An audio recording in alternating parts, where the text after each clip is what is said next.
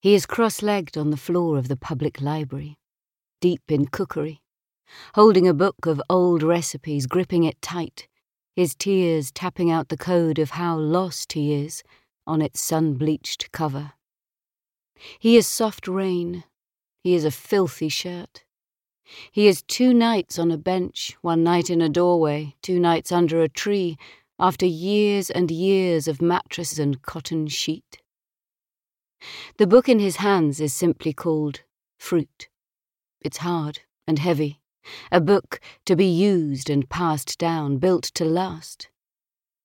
On the front cover there's a still life painting, a table draped with cloth, a ceramic jug, a plate of apples and pears. For a second, he has the sensation that he is a boy sitting in a church, holding a Bible. He has never been to church. And his own kitchen table, his jug and plates, where are they now? The library is quiet this morning. Silent, slow-mo, papery room.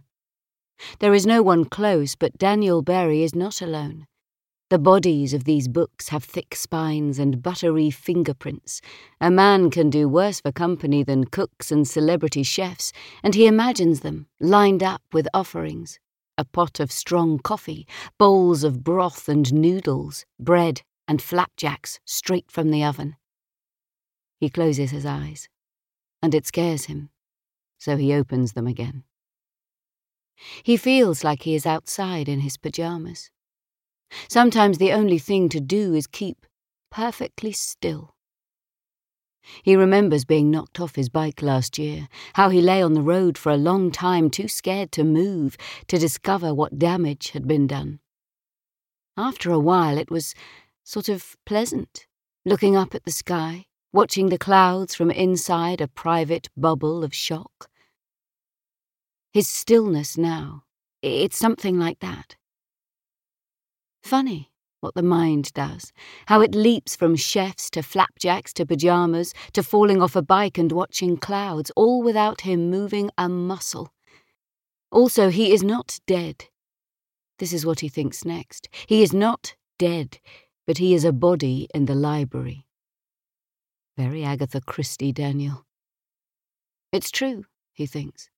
He is a warm, living, damp body in a public library. He has dragged the wet swamp of himself in here, and no one has stopped him. As a boy, he was often in the library.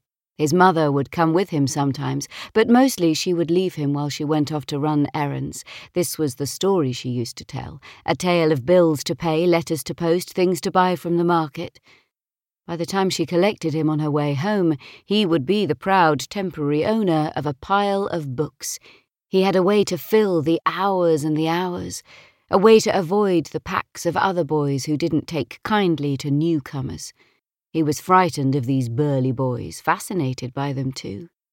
The way they would sit for ages on the wall, languorous and slow and short-sleeved in the sun. They made the passing of time look easy. They made being a boy look easy.